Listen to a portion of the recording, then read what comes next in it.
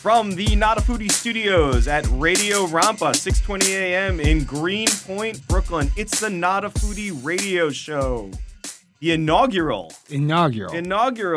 So I am Tom Miali, and with me, as always, is my co-host, Mike Moranti. Hey, Mike. Hey, what's going on, Tom? So, Mike, since this is our inaugural radio show, why don't we introduce ourselves? Why don't you tell a little bit about who you are and why you have a radio show? Yeah. So my name is Michael Moranti. I'm from Queens, New York. I've been working in restaurants since I'm 16 for a decade now. I started scooping ice cream. I liked it a lot. I got a bachelor's degree in scooping ice cream. And then I got very lucky. I got an internship with a master sommelier, got to work with some really great restaurateurs. So I'm a front of house restaurant guy through and through. Nice. I am Tom Miali. I am also from Queens. I did not graduate from Ice Cream Academy like Mike did. Too bad. Not everyone can. I've actually never worked professionally in a kitchen, but years ago I started a blog called notafoodie.com. I write about food. I write about food culture. That turned into a podcast, which then turned into this radio show that we are really proud and honored to be bringing you. So, Mike, let's talk about what Not a Foodie is. Let's talk about food and food culture and sort of the thought process of, or the philosophy of Not a Foodie. So Not a Foodie is a movement of demystifying and besides that, making it less pretentious too. Yes. Because you and I could be very pretentious if we want to be. Yes. I mean, we have the knowledge behind it. I have a pinky. I can stick my pinky out when I drink. That's fine. But we want to show how easy cooking really great things is, and also how like a great taco stand taco, how it can be just as good as a 5-course tasting dinner. I agree. I think when I started the Not a Foodie blog, it was because I wanted to demystify cooking. I wanted to document all of these great recipes that I grew up eating, and to also use it as a place to research and throw all of my research notes into one place about how to cure bacon, how to make guanciale, how to make a pasta, different things like that. And very quickly, I realized that cooking is not something that people should be afraid of. It's really simple. It's really easy to do it correctly and to do it right. And there is no really correct or right or wrong. It's experimenting and it's fun with it. And I think that's what Not a Foodie is all about. It's a love of food, but curiosity of food. A curiosity of food. Being able to eat at the nicest, 5-star restaurant in the world, but also appreciating that taco cart or that dumpling cart in the middle of Jackson Heights somewhere. So what's the Not a Foodie radio show going to be about, Mike? The same thing, but we're going to have really great guests on. Yes. And we're going to not curse. We're going to try not to curse like we do on the podcast. But we are going to have some great guests. We've got some really fun segments that we're working on. Like Mike said, we've got a number of different things that we're going to experiment with on this radio show. We want to hear from you. If you have anything that you'd like to hear us talk about, we are at Not a Foodie Show on Instagram, at Not a Foodie Show on Twitter. And you can always email us, info@notafoodie.com. We're going to take a really short break. I promise it's going to be very short, and we'll be right back. So you're listening to the Not a Foodie Show on Radio Rampa 620 AM.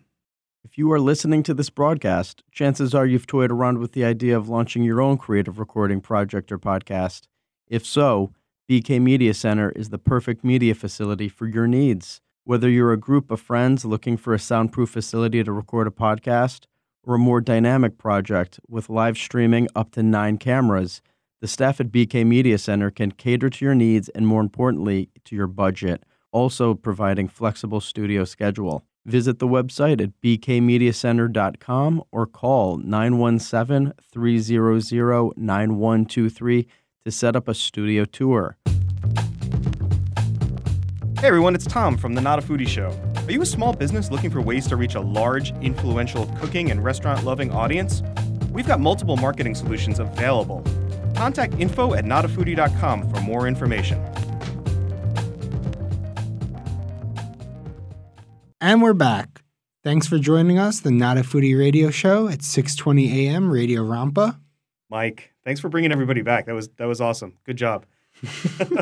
I've got a couple things that I wanted to talk about. I figured since we are in the new year, it's 2019. This is the first show of 2019. The inaugural show. The inaugural. Yes. So I wanted to talk about food stories from 2018. Like, what do Okay. you think were the biggest stories in the food world in 2018? I think Anthony Bourdain is number one.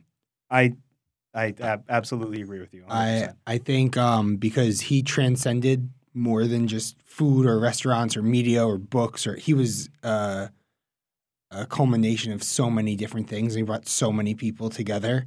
Yeah. He was eating noodles with Barack Obama in Vietnam. He was doing everything with everyone. And when he died, when he did what he did, the whole world, anyone that had like a small connection to him, really felt it. Yeah. Netflix was going to drop No Reservations, and they were like, "No, never mind." Like, Yeah, we have to keep they were it. gonna stop. Yeah, they lost the licensing for No Reservations, and then they spent a lot of money to re-up those to get the rights back for No Reservations because of that. because there of was all the an traffic outcry. that went to it. Yeah. Yeah. Well, I mean, I have one minuscule little tiny speck of a Bourdain story like that just like everybody else has these stories. I mean, my story is that I read Kitchen Confidential like so many other people, and I finally found someone who I connected with, like on a food level, someone who would appreciate really, really amazing food, but also appreciate the work that goes into to food and to running a restaurant, and appreciate the stories and the social impact that food has and the stories behind people that are making your food. And I felt like Kitchen Confidential for me was a book that I finally found someone who thought the same way about food as I do. Did you see the episode where he went to Vegas and they're doing this crazy tasting menu? The like, episode of No Reservations? Yeah. Yeah. and he's so like awkward in it because he Yeah. doesn't know how to deal with like food being treated like this because Yeah. it's not how you, me, him. Right.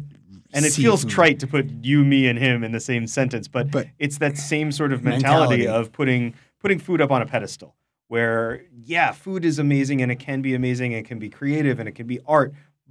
But at its core, it's just something that nourishes you, and it's something that that makes you feel good, And I think that's what he understood. But yeah, I definitely agree with you that is probably the top food story of 2018. Another downer food story of 2018 is when I think it was early on in the year, Mario Batali decided that he was going to try to come back into the public light a little bit. Oh God! And With oh, the cinnamon boy. bun recipe. Yeah, that was just a mess. Do you remember the cinnamon recipe? I was like, "Are you? Hey guys, I'm really sorry for what I did. Here's a cinnabon recipe." Yeah, that was. I don't know who the PR team behind that was. And also now April Bloomfield. Yeah. She was in the news again because she was saying it wasn't so much her, or she didn't want to speak up, or this Yeah. or that. Well, I think 2018 is the year that the Me Too movement came to food and Especially food in- service. Especially in New York City. Yes. Well, and it's something that has been a horribly kept secret for years. Like, I mean, I was not shocked at all when I read about, all of these things coming to light. Anyone who ever read, Bill Buford's Heat, which sort of chronicles the rise of Mario Batali, would not be surprised at these allegations that came out. He just says it, right? Yeah, I mean, it hasn't been a very well kept secret in the food industry for years, like people know. And it's not just one or two people. I mean, it is a problem throughout the whole food industry. And it's good to see that there's some light being finally shined on that. Anyway, do you have? I have a sort of bring me back up. Yeah, food- no, we food need that story. now. Yeah. So I think one of my feel-good stories of the year last year is the emergence of chefs as humanitarians. So I don't know if we've talked about this on the podcast before, but I don't know if you remember the Jose Andres. He was nominated for a Nobel Peace Prize. So do you tell people who Jose Andres is? Jose Andres is I'm actually not sure where he's from. He's not Peruvian, right? No, he's Spanish, isn't he? I Oh, know I don't China know. Chilcano's it's a Peruvian Chinese restaurant Yeah. in DC, but I don't know what his But background he's an amazing chef. Yeah. And he is an amazing person, and he's been around, for years. He owns some of the best restaurants in the world. And this year, after Puerto Rico went through the tragedy that they went through with all the storms and and everything and loss of power, Jose Andres very quietly at first, and then the press got wind of it, very quietly was making gigantic paellas to feed villages and to feed rescue workers and to feed, whoever. So he just basically flew down to Puerto Rico and just started cooking for people. And he had to bring his own stuff too, because there's nothing in Puerto Rico right now. Right. Puerto Rico there was nothing there. Yeah, Fat Joe was taking private planes down with stuff that he was funding himself. I know other people who did that as well. People at various firms where they had offices down there were chartering private planes just to bring stuff down. But Chef Jose Andres was nominated for a Nobel Peace Prize this year because of his humanitarian work just around national disasters. I mean, I think he did the same thing in Houston as well. After the flooding there, he went there and he cooks giant paellas for people. And right now with the government shutdown, he tweeted, he said, any government worker, come to my restaurant for lunch at like 12 to 2 every day and we'll feed you a sandwich. Yeah. So that's one really awesome story. The other really awesome story of a chef as a humanitarian is Guy Fieri. Like Guy Fieri? What? Fieri. But that's the thing. Guy Fieri, very, very quietly, under the radar, has been feeding people. Whenever there's a national disaster or a natural disaster someplace, or, for example, the wildfires in California, Guy Fieri, rolls up in a food truck and just feeds rescue workers, feeds firefighters, and is just there and doesn't look for the fanfare. And you know what else he does though? Like literally his job is to show America all these small spots that you would never know exist, and family-owned restaurants that need every dollar they can make, and he puts them on a national stage. Yes. So say what you want about Guy Fieri's restaurants, but his show and what it actually does and accomplishes is really incredible. So I say 2018 was the year that people just need to stop hating on Guy Fieri. You can be a food snob as much as you want, but you're not out there feeding firefighters from your food truck with donkey sauce or whatever what he calls his crazy stuff. Deep fried meatballs. Flavor Town. It's Flavor Town is what it is. So 2018 is the year we recognize Guy Fieri for who he is. Give me some predictions for 2019. What do you think is going to happen in 2019? I think even more Asian food. Okay. Japanese food, Korean food's big. Thai food's been big for a very long time. I think you're going to see Vietnamese food get bigger, Laotian, and food from all over Southeast Asia. I think with flights getting as cheap as they are now, more people are traveling over there and really appreciating it. And I think you have enough young chefs, especially with children of immigrants who now have a platform where they can cook their family's food and really show it off. Mm-hmm. I also think the avocado dies. I don't think I would go that far. Not dies, but I don't think it's going to be. I feel like it's just been long enough now. Oh my God, the price of avocados it's skyrocketed. It's insane. Adrian Belcher is retiring, and I'm retiring the avocado. So what do you think? What's going to replace the avocado? Any idea? No. Who knows? Daikon radish toast, or I don't know. I know it's still going to be there, but it's not going to be on everything. Right. Right. No, I think bacon had that moment a while back. Yeah, and sriracha. You know? And Then bacon and sriracha. Hopefully avocado dies. My big prediction is that you're going to start to see a lot more CBD ingredients in things. I think that you're already seeing it. There are some crazy federal regulations that just happened that makes it very legal or puts it in a very hazy place to sell CBD. There's no like proven medical benefits. It's just this weird sort of thing that's associated with marijuana, but is not. It's associated with cannabis, but it's not. And it's becoming super trendy. do you see the pet CBD stuff? Yeah. No, there's like balms for your dog that contain Honey. CBD. There's honey CBD like straws that you can buy for your dog. But I think that it's become this trendy ingredient, and just like you see with. Do you think CBD is the new avocado? I don't. Are think we is the getting new CBD toast? No. But I predict that this year you're going to see some mainstream company make CBD. Some mainstream fast food company Wendy's. make a CBD drink or a CBD fries, or I don't know, something. Is with there an CBD. age restriction on it? I don't think there is. But I think you'll see someone come out with something that's CBD. There's CBD cocktails. Well, you think of fast food restaurants. Yeah, there's plenty of CBD cocktails, and you think like the way that this all works is that you start with the trendy places, and then it ends up working its way down. It's like, fashion. You start off on the runway with some ridiculous outfit that works its way down to, the Old Navy somewhere, like eventually. And I think that's going to happen with CBD. I think that there is going to be a CBD drink. Maybe it's a shake. Yeah, no, CBD milkshakes. Yeah, done. CBD milkshakes. It'll do like what White Castle did with for the Impossible Burger, the vegan meat. So in Harlem, the Mhm. first day that they did the Impossible Burger, the Mhm. White Castle, sold out. Yeah, it's selling out all over the place. People just want to try it. Yeah, and it's good. Yeah, it's a good burger from what I understand. Oh, you've never had one? I've never had one. No, I know I haven't had it from White Castle, but I've had the yeah. Impossible meat, but I haven't had the Impossible White Castle burger. I like my White Castle, stinky and gross and awesome. I'm going to White and Castle amazing. for like one reason and one reason only. Yeah. I mean, I might have to go to White Castle right after this because I haven't talked this much about White Castle in a long time. Any more predictions for 2019? White Castle stock shooting up. After a mention on the NaF Radio Show, White Castle stock skyrockets.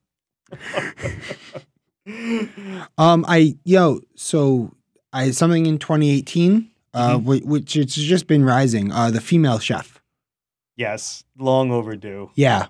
Yeah. I've worked for Mina Newman, who's an incredible female chef. I worked with Missy Robbins when I was an intern at Cork Buzz, and they are awesome. So 2018 was the year of Guy Fieri and the female chef. I think Guy Fieri would be like, no, female chef. Like, yeah, I do. I mean, the Guy Fieri's I'm a closet Guy Fieri fan. Guy, if you're listening, The Guy, we're looking for guests for the radio show. So come on. We invite you to Greenpoint, Brooklyn to come to Radio Rampa. All right. Well, we'll be back in a little bit. You're listening to the Not a Foodie Show on Radio Rampa 620 AM. Also, if you have ideas, if you have predictions for 2019, DM us Way to call that out. the Not a Foodie Show. At Not a Foodie Show. At Not a Foodie Show on Instagram. Let us know. We'll talk Instagram, about it next Twitter. weekend. Yep. Just let us know. What are your food predictions for 2019? Also, if you are Guy Fieri and you want to DM us, that's how you would do it. Slide into those DMs, Slide guys. into the DM at Not a Foodie Show on Instagram and Twitter. All right, We'll be back in a after. bit. Hey everyone, it's Tom from the Not a Foodie Show. Are you a small business looking for ways to reach a large, influential cooking and restaurant-loving audience? We've got multiple marketing solutions available.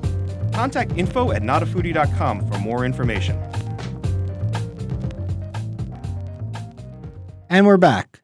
Thanks for tuning in with us, the Not a Foodie Show on Radio Rampa, 620 AM. So, Tom, Yes. we were discussing weekly segments, Yeah. and we both you love to cook. I like to cook. We both love to eat. Yes, we do. So this segment is called "What Did You Cook and or Eat This Week?" Everything. It was the holidays. I mean, I ate my weight in Christmas cookies. No. But on New Year's Eve specifically. Oh, Tom cooked for like 60 people between Christmas Eve and Christmas Day, so that we can't fit all that into one segment. yeah. New Year's Eve, he only cooked for like 12, so we could do this one. It was 11, 6 adults and 5 kids. So for the kids, that was easy. We threw some chicken fingers in the oven for anyone who didn't like the main course, the main meal that I was going to make.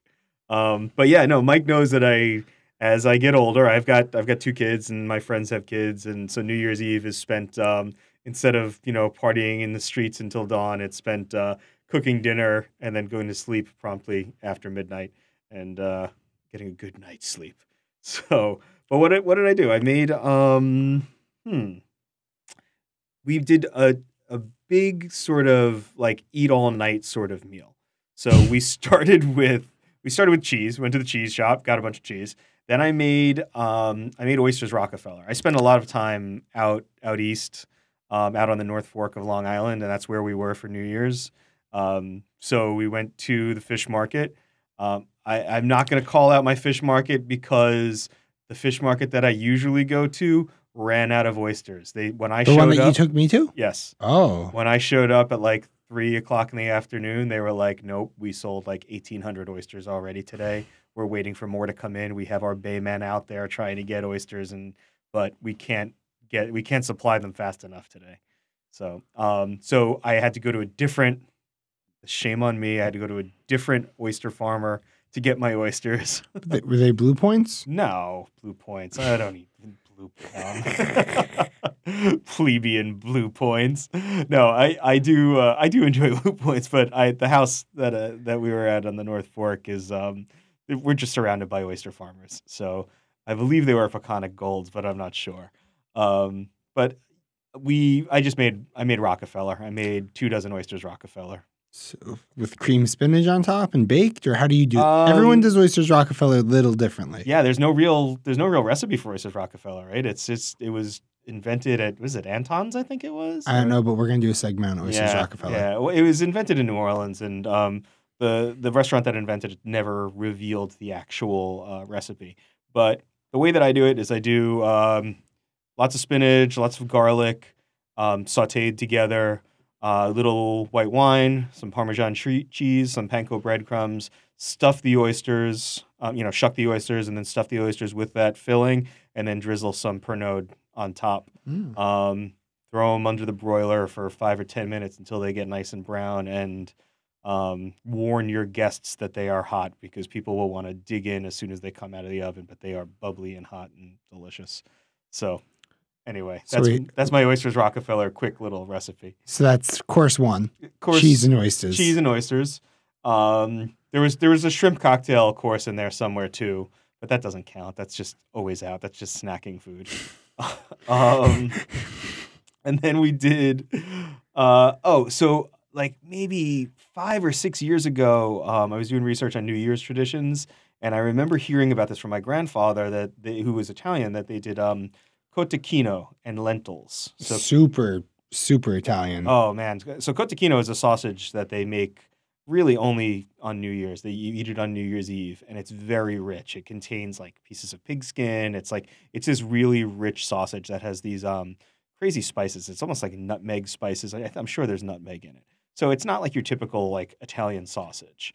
And you typically eat this at midnight too. Yeah, we did not eat it at midnight. No, but you were asleep. We actually stayed up till like 1 a.m. Whoa. Yeah, I know. We were wild. We were watching Dick Clark's Rockin' New Year's Eve and going crazy. No, so you cotechino, you simmer for a long time. You simmer for a couple of hours. We take it out, slice it into little discs, and serve it over lentils. And it's supposed to look like coins, and it's supposed to give you good luck for wealth in the new year. So we did cotechino and lentils. Then for the main course, we did I like to do large format meals. I like to do giant, roasting pigs and making amazing paellas and all of that stuff. But for New Year's Eve, I sent my wife to the store and I said, look, I want you to get whatever sort of large format meat that you can find. And she texted me a whole bunch of photos. She texted me photos of like, racks of lamb and racks of pork and crown roasts of pork. And then she sent me a photo of this giant whole leg of lamb. And I was like, that's it. That's the one. So I smoke roasted it. I put it on my big green egg, imitation big green egg that I have, this giant smoker. And I smoked it for probably like 3.5 hours when all was said and done. Rubbed it down with some grain mustard, rosemary, garlic, salt, pepper, and it was delicious. And I still have like 5 pounds of it at home. I'm waiting for one day when we talk about this, you're going to be like, yeah, I smoked it for 5 hours. I rubbed it with this, that, and this, and it was awful. No, but you know what I did that was like a total experiment that made it all worthwhile was, so when you smoke something, you're supposed to have a pan of liquid to keep the to keep the environment moist. So like when you're smoking something for barbecue, you want it to be smoky and moist inside the smoker. So what I did was instead of using water or beer, I used maybe 4 or 5 cups of Pinot Noir in like a little aluminum tray. A bottle. Like a bottle of Pinot Noir. Put that right underneath the lamb for drippings. Threw some onions in it, a sprig of rosemary, and some garlic. And when I took the lamb off, I took that reduced wine out and then put it on the stove and reduced it a little bit further. And it became this like really smoky, awesome like demi-glaze that you could just pour on top of the lamb. That's awesome. Yeah, it was phenomenal. That's science. Oh, man. Yes. Apparently it was science. I don't know. It was an experiment. I was like, I don't know if this is going to work or not, but I tried it and it was delicious. I just wanted to drink it all. Yes. So that's what I cooked. And if you've ever listened to our podcast, you know that I did not make a dessert. Dessert is something that I delegate to people to bring. So there were cakes and pies and lots of leftover Christmas cookies. Nice. That's awesome. Yeah. So that was what I ate this week. What did you eat this week? So my girlfriend's very smart and she went to Hawaii for New Year's Eve. Oh, okay. So I was very jealous of her. So I needed her to be jealous of me. So I went to my local butcher. And I was going to get like a fillet, but they had a bone-in cowboy ribeye. Oh, the tomahawk. Yeah, I texted you a picture of it. Yeah, oh yeah. So I bought that, and then I bought some polenta, and I made I have white truffle salt, which I did a chicken stock polenta, and the white truffle salt, so it was like this really rich polenta with truffle flavors, and then I never do a steak with butter because it's better, but it's like so bad for you. You have to. You got to. I do it with olive oil. No. But I bought Kerrygold butter and used almost the entire block of it. Where I cut garlic in half and just threw it in the pan with a sprig of rosemary. Yeah. Oh my God. Taste it. That's the way to do it. Mike's drooling. And like she wasn't jealous because she was in Hawaii. Of course. But I was happy. So, and I told the butcher, I was like, my girlfriend's going away, so I have to cook something good. And he's like, you're the second person that said that today. Nice. That's how I cope. Instagram jealousy. Fear of missing out. Great. Well, that was hopefully there's going to be more of these segments. I think next week I want you to go on. I really dominated this segment because of my New Year's. Next week. Well, you cooked. Yes. It's not. I worked. You cooked like you hosted. Yeah. But next week I want to hear what you made or what you ate or something that's really awesome. So, yeah. And if everyone who's listening wants to send in pictures of their meals, tag us. Hashtag also. Hashtag us. Put it up on Instagram if you're a foodie or not a foodie. If you're putting it up anywhere, hashtag not a foodie. We're always looking at it. Tag us at Not a Foodie Show on Instagram, on Twitter, or whatever. So that's it. We'll be right back. This is the Not a Foodie Radio Show on Radio Rampa 620 AM. If you are listening to this broadcast, chances are you've toyed around with the idea of launching your own creative recording project or podcast. If so, BK Media Center is the perfect media facility for your needs. Whether you're a group of friends looking for a soundproof facility to record a podcast, or a more dynamic project with live streaming up to 9 cameras, the staff at BK Media Center can cater to your needs and, more importantly, to your budget. also providing flexible studio schedule. Visit the website at bkmediacenter.com or call 917-300-9123 to set up a studio tour. I told you we were going to have some fun surprises on the Not a Foodie Radio Show. Told you we were going to have some good guests, and today our first guest Inaugural. That's the theme of the day, inaugural. Our inaugural guest on the Not a Foodie Radio Show is a chef who hails from all over the place. It's Chef Rose Traore. Rose, welcome to the show. Thank you for having me, guys. Appreciate it. Thank you. Definitely. So I mean, you've traveled everywhere. You are originally from D.C., and then the Ivory Coast and the Pacific Northwest, and now you're in New York City. Around. Why don't you give us a little history? Because I know that you've traveled around a lot. You come from a very diverse background, and that has really influenced your food and your ingredients, I can imagine. How many languages do you speak? I speak French and English. I speak, kitchen Spanish, Yeah, as they would me say, too. getting around. But as far as, background, I was born in D.C., raised in Seattle, between Seattle, Ivory Coast, and Paris. Obviously with that to start with, you fall in love with different cultures, and you fall in love with the fact that traveling expands, your knowledge. Being between Ivory Coast and Paris, I went to college in Portland, Le Cordon Bleu, where I, just wanted to know more about the art of food, the history of food, and why certain things happen. So what made you?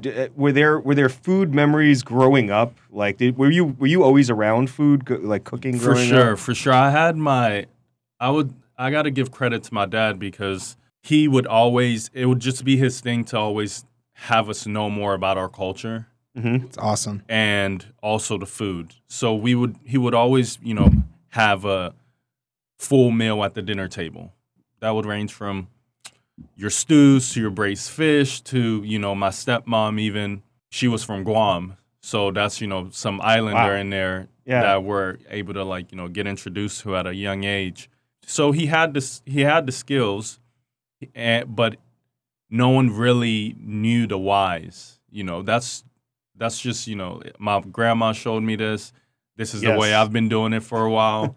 No recipes, just throw it all in. Honestly, one of the reasons that I started the Not a Foodie blog years ago was to document all of those recipes that I grew up with. My grandfather was a big cook. I don't think he ever followed a recipe in his life, but I grew up Italian, so it was always a Sunday sauce. And I just knew, I felt like it was in my blood. I knew how to make a Sunday sauce.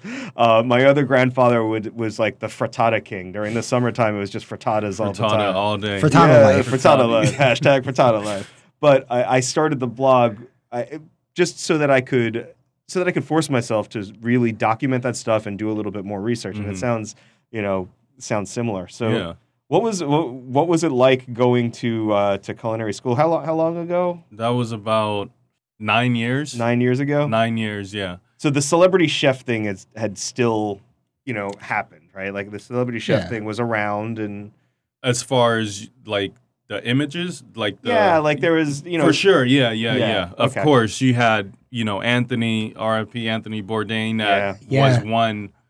I read Kitchen Confidential in college. I went for hospitality management in one sitting. I opened it, of course, and then I finished it and closed it. It's just so relatable, and he inspired me. I found out about him, as I was in school, and he just continued to just inspire me like he inspired, many other people. And until this day, he is one of the people that I actually, take some wisdom from to project my own vision as not only a chef, but a TV person now and, a leader, if you would say, in a sense. And I also think that, from following you and from knowing you over the years, you share a similar passion for travel and exploring other cultures as Bourdain did. Yeah. I mean, you've traveled all over and you've cooked all over, right? You do pop-ups. I started this pop-up in London. It started in London and it expanded throughout Copenhagen, Amsterdam, and Paris. You know, as the years like went by, I slowly figured out, you know, my mission and what I want to do to make myself happy and satisfied. And that was to like highlight amazing young chefs around the world, give them that platform as a private chef to come on these journeys with me around the world, cook for some amazing people. And it's just it's a totally different world from just the kitchen. Right. I appreciate the kitchen. It's something that if you want to know what this world is about, the culinary world is about, you need to experience that. But as an opinion, there's nothing wrong to have options. And if you want to be on this platform where you get to experience these things and we are able to discuss some would say mental health or the pay is, mental health in the restaurant industry is not talked that's been about going on enough. for a very long time. And, I experienced that, not only from working in the kitchen, but always trying to, stay up top of my game, giving the people enough. Right. And, when you have a community that isn't scared to just express themselves and know that they're not going to be judged because we all experience it and we're going to use all that energy and just cook some amazing food. Right. There's nothing more beautiful than that. It's great. The pop-ups really highlight, your passion for social issues and for change and for and just for leadership. And I get that from you. I get that, Like how many times we all know these amazing restaurants and I am so grateful to like have the opportunity to work in some of these amazing restaurants with some of these incredible chefs. But there's also nothing wrong to know those guys that are in there day in, day out that are giving you that amazing dish that this amazing chef introduced to him. Right. Some chefs I ran across, they're like, dude, I just care about being in the kitchen. This is it, and that's your choice. But for me, I want to create this platform and be the face of this or have, a voice within this culinary world. Yeah. And it takes more than just being a chef. Like, great, you know how to cook. Like, when you're in that industry, it's like, great, what else are you doing with your talent? Well, for what you're doing, you need to be able to travel. Exactly. You can't be No. You can't be an executive chef at a restaurant. Nor is it what I'm looking for at the moment. Yeah. So it works out because if I could take my talent that I've learned at these restaurants and be able to take it across the world at different stations, why not, instead of just being stuck in one area? Right. And so that's led you to a number of really, really interesting opportunities, right? I mean, you've cooked for some pretty famous people and can you talk about that? Or I mean, I had a pleasure to cook for great friends. Some are like one is in London, Hector Bellerin, such an amazing guy. And it just has opened up a lot of doors, simply by my love of food. At the end of the day, it's just I want to express myself and express how others are feeling, but they don't have that.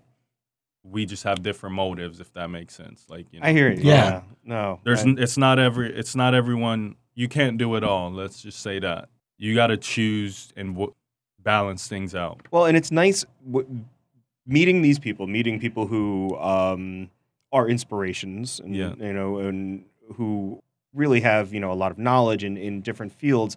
It's nice because I always say that you just can sort of take what you need from people like that. Of course, and hope that the best rubs off on you. Of course, and that's what experience is, right? Mm-hmm. It's experience, and to be honest, these other young chefs, they look at me from like, wow, like how did you start this thing? And little do they know is that they inspire me just as much, if not a little more, just because of what they've been able to build, but there's no light shedding on them. Like, to be 25 and to run a restaurant, like being a CDC in Amsterdam or, owning 3 other restaurants by the age of 28, that, or even 30, that is incredible, Right. And there's a few films that are coming out that you will see where I'm highlighting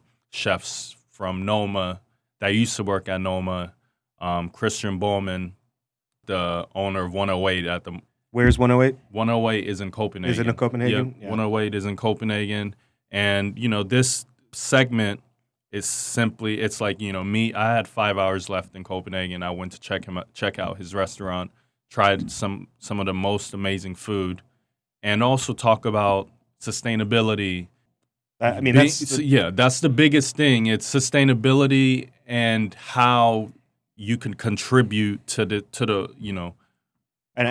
world, rather than just, once again, it's great you're a chef, it's great you know how to cook, but what are you doing with I agree. your, Everybody has a responsibility Exactly. to the world. Yeah. To do the right thing. Well, and the restaurant industry, for Besides years, feeding, Mhm. yeah, for years there have been just lots of issues in the restaurant industry that were sort of swept under the table, and Not anymore. Not anymore. Yeah. Not anymore. And that's a good thing. So Yeah. you're talking about mental health. You're talking about mental health in the culinary world. You're talking about Me Too in the culinary world. You're talking about sustainability and how a lot of the stuff that we're eating is really not what we should be eating because it's ruining the planet. And I think that food for social change is such a interesting, vast topic. Yeah. And it's good to see someone who is, who is sort of taking up and using their platform to talk about that. Yeah. So I'm going to take a quick break, and when we come back, I want to talk about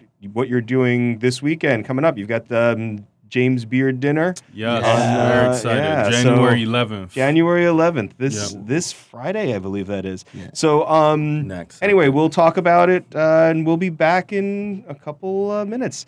Thanks for listening to the Not a Foodie Show on 620 AM Radio Rampa.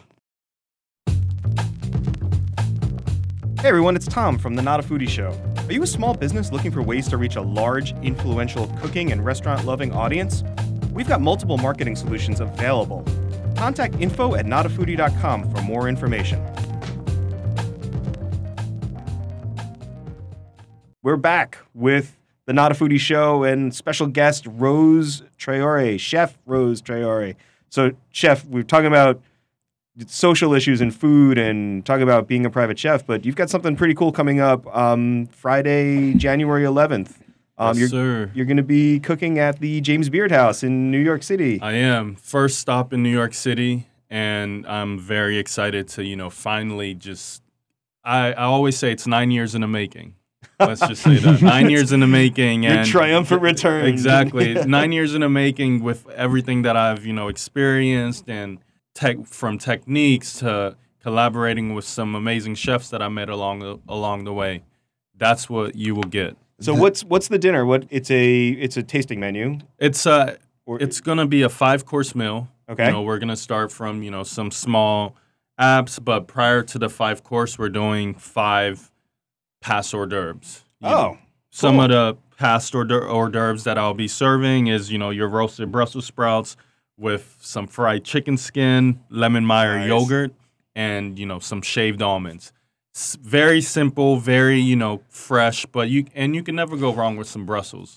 Is what I say. You can also never go wrong with chicken skin. No, chicken anything. skin. Oh my God. Are we roasting the Brussels sprouts? We're roasting Brussels sprouts. And some chicken skin, like you said, you can never go wrong. We have some butternut squash with smoked apples and like an onion jam. So many elements within that small dish. I'm excited for that. So the Beard House, what an honor to get to be able to cook there. Definitely.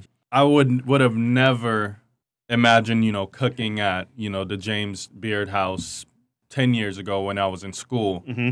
And I really didn't think about it even 5 years ago, 7 years ago, if you would say that, But I'm ready now, and is it something that I know we've got the menu here. I'm looking at the menu. Are these dishes that you've had to put a lot of thought into? Is there a little pressure cooking at the James Beard House, or are you sort of like, I'm gonna cook what I'm gonna cook?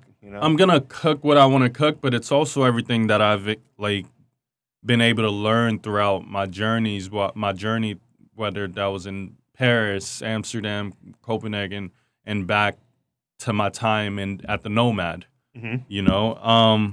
Cooking delicious food is what we're all about, and it's another service, Right. But It's a service. it's a service for food lovers. It's a service. You love amazing food.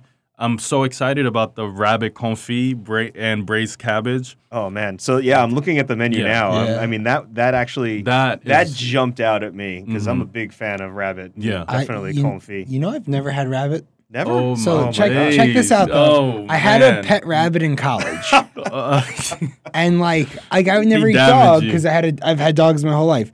If somebody gave me rabbit, I would eat it. But I Yeah. would never go to a restaurant think- and I think- order rabbit. Yeah. I think he's hinting that he wants an invite. See, to the beer. with this, the thing with this is the ticket sold out in less than 24 hours. Oh wow! And so that really just took it off the roof. But I have a few more projects in How many the tickets? States. 70, Nice. 65, 70. But my next pop-up will be at Soho House in New York. And wow. So do you have a date for that yet, or that you is January 24th. Wow. All right. Yeah. Cool. So, If people want, so again, January 11th, he's at Beard House, but that's sold out, right? yeah, So the next time you're going to be able to experience his cooking is at Soho House, January 24th. 24th. Yeah. So people should follow you on The Instagram best way to just see where I'm at is just following Rose Traore, RozeTraore on Instagram, and you'll find me. Nice. Well, that's awesome. I mean, I'm looking at this menu and like I said, that rabbit confit sort of jumps out at me.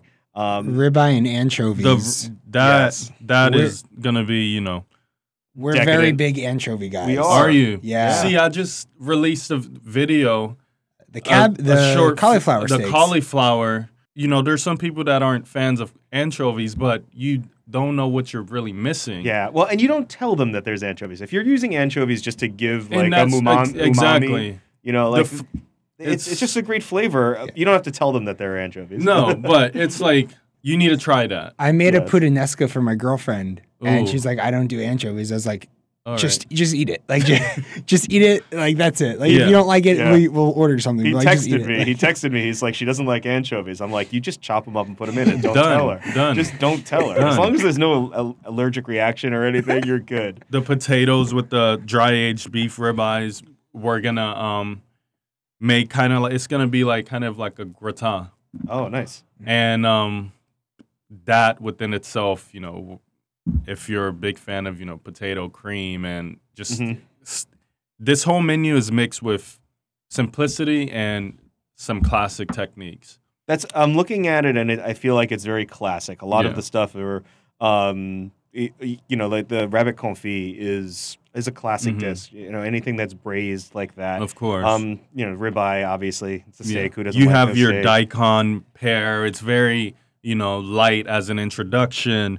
And the citrus reduction is, amazing too. It's one of those things where you have fresh, sweet, tangy, taste, but the daikon really cleans your palate in a sense. What's your favorite thing to cook? Whether it's not, it doesn't have to be on a James Beard menu. Mhm. You could tell me it's like reheating KFC Yeah. mac and cheese. Yeah. Like what's your It favorite? definitely thing? isn't the KFC, but I just enjoy making braised fish. Braised fish. I love braised fish, or you could even say like some pulled chicken tacos. Nice. That's like Yeah. my comfort. Yeah. Some braised fish with some couscous. Did I read somewhere that you had there's a background in fishing? Is that in your family or? My dad actually. Okay. He was a fisherman, like out in the sea, and that in the Pacific Northwest? Yep. Arctic storm is Wow. what he did, and that he would be gone for like 6 months at a time, Wow. and just brutal. That's crazy, yeah. But it was pretty fun going on a boat at a young age. Just like seeing all these like hefty guys. And I love it. My first job was working on a party boat baiting hooks. And like I love it. I have a small fishing boat. And I'm a big fisherman. I love it. Yeah. And then also with the whole being from Ivory Coast, it's all about fresh seafood, fresh fish. I'm very excited about this dinner, and very happy to just introduce myself to new guests that I haven't met before. Gotcha. You're using most 99% of times when I look at a tasting menu, I'm pretty familiar with everything, but I've never heard of Piquito crab before. Yeah. So Piquito crab, it's it has this. It's a little more sweeter than your other crab. It's you could find it in South Carolina. Like it's used in a lot of your southern dishes. Yeah, nice. I've seen them on like crab toast and things like that. For sure. Yeah. Well, Chef Rose, I mean, thanks for coming on. Of course. Thank you for having me. Thanks for being our first guest. Yeah. Of course. Inaugural. Of course, inaugural. If you want to know more as well, check out chefrose.com. And once again, on it's Instagram. Chef R-O-Z-E, right? R-O-Z-E, chefrose.com. On Instagram, Rose Traore. R-O-Z-E-T-R-A. O-R-E. You got it. Forget how to spell your last name for a second. and unfortunately, you're not going to be able to get tickets for the James Beard dinner that's coming up this Friday, but he's got other things, and I definitely encourage you to follow Chef Rose on Instagram because he's got some really great content, and it's sort of the only way you're going to know about his pop-ups, and he's not cooking at a restaurant. He's not, not something that is easily accessible, so follow him on Instagram, and again, thanks a lot. We'll be right back with the Not a Foodie Show, 6:20 a.m., Radio Rampa. Chef, thank you. Thank you for having me, guys. Hey everyone, it's Tom from the Not a Foodie Show. Are you a small business looking for ways to reach a large, influential cooking and restaurant-loving audience? We've got multiple marketing solutions available. Contact info@notafoodie.com for more information. If you are listening to this broadcast, chances are you've toyed around with the idea of launching your own creative recording project or podcast. If so, BK Media Center is the perfect media facility for your needs. Whether you're a group of friends looking for a soundproof facility to record a podcast, or a more dynamic project with live streaming up to 9 cameras, the staff at BK Media Center can cater to your needs and, more importantly, to your budget, also providing flexible studio schedule. Visit the website at bkmediacenter.com or call 917-300-9123 to set up a studio tour. Welcome back to the Not a Foodie Radio Show on Radio Rampa, 6:20 a.m. So, Mike, not a bad show for our first inaugural inaugural show. So, one of the things that I think we should end with every week. What are you going to do tonight? Today? It's Saturday. You're going to go home. You're going to pour yourself a cocktail, make yourself a cocktail. I'm going to go buy a cocktail. You're going to go buy a cocktail. I don't take work home with me. So I either drink things neat. Okay. I don't make cocktails at home. You make them at my home. Yeah, because that was vacation. Okay. Yeah. And it was your booze too, so it was fine. So what are you going to drink tonight? I've been really into this drink called a paper plane. The paper plane? Yeah. I've never heard of it. What is it? It's a milk and honey cocktail. Mm-hmm. It's Milk and Honey, the bar. R.I.P. Yes. For people that don't know, what's Milk and Honey? It was kind of like the first great New York City cocktail, the renaissance of cocktails from the last 10 years or so. That was one of the pioneers of it. It sort of set the whole speakeasy vibe. Like it was a speakeasy type of place, and you had to know the phone number to get in. The door opened up, and it was from my early days in the East Village. I don't think I was 21 the entire time it was open. Something that you'll realize from listening to the radio show is that Mike is young and I am old.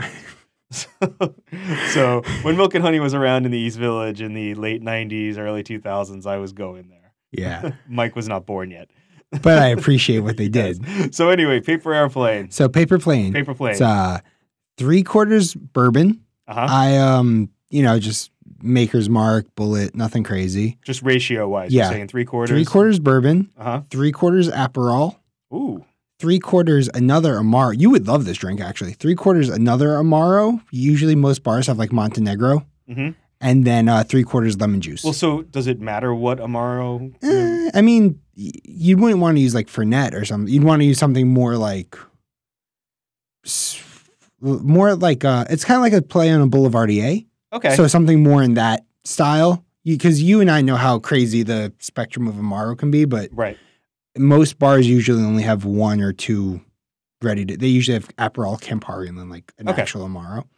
So for this drink, you're saying Aperol and Montenegro. Yeah. Okay. And then 3/4 lemon juice. All right. Let's go through it again without me interrupting you. 3/4 bourbon, 3/4 Aperol, 3/4 Amaro, 3/4 lemon juice, shaken.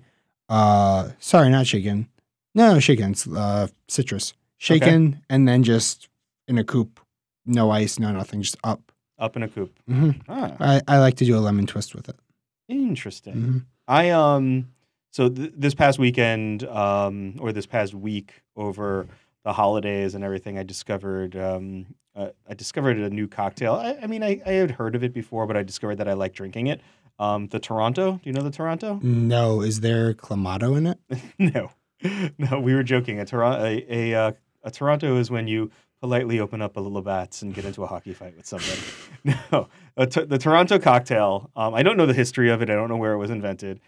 But it is 2 ounces of rye. So I just use Whistle Pig. I don't use Whistle Pig. I use Old Overholt. That's all. My like go-to rye these days. That's a good one.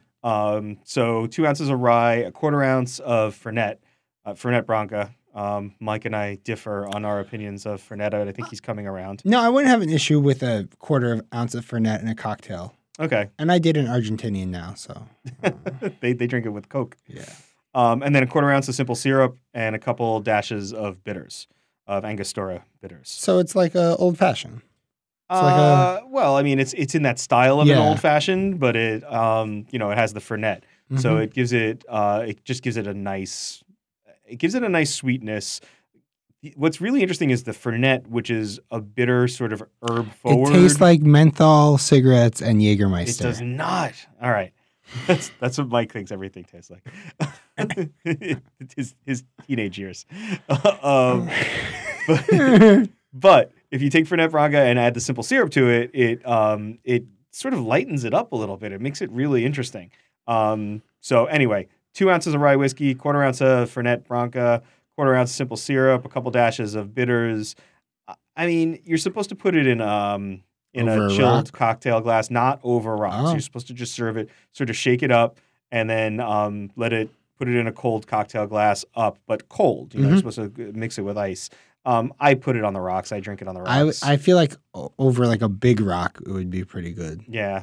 I mean, it was good, but I put it on the rocks because I have it when I'm cooking. So like as I'm cooking and as I'm running around the kitchen, I just want to make sure that I have something there that cold.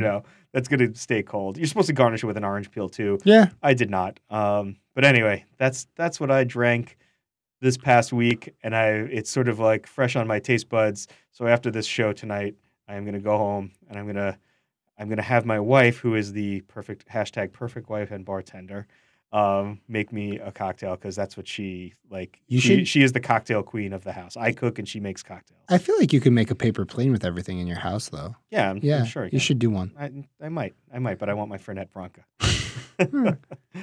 Anyway, that's it. That's it for the Not a Foodie Radio Show this week. The inaugural episode of the Not a Foodie Radio Show. We've got some great guests lined up for next week. We're really excited to be doing this with you guys. We're really excited that you're letting us into your houses and your cars or wherever you're listening to this, into your earbuds. If you want to talk to us, we want to hear from you. If you actually heard this, we want to hear from you. Especially if you're a stranger. Yes. At Not a Foodie Show. At Not a Foodie Show on Instagram, on Twitter. We're also on Facebook. Not a Foodie on Facebook. I am at TMIALE on both Facebook and Instagram. Mike, who are you? At MikeMiranti. At Mike Miranti. And you can always email us info@notafoodie.com. We really want to hear from you. We want to hear what you love about the show. We want to hear any segments that you want to contribute to. If you want to call in and ask us questions, we'd love to hear that. If you want to email us questions, that'd be great. So anyway, thank you for letting us entertain you for the last hour.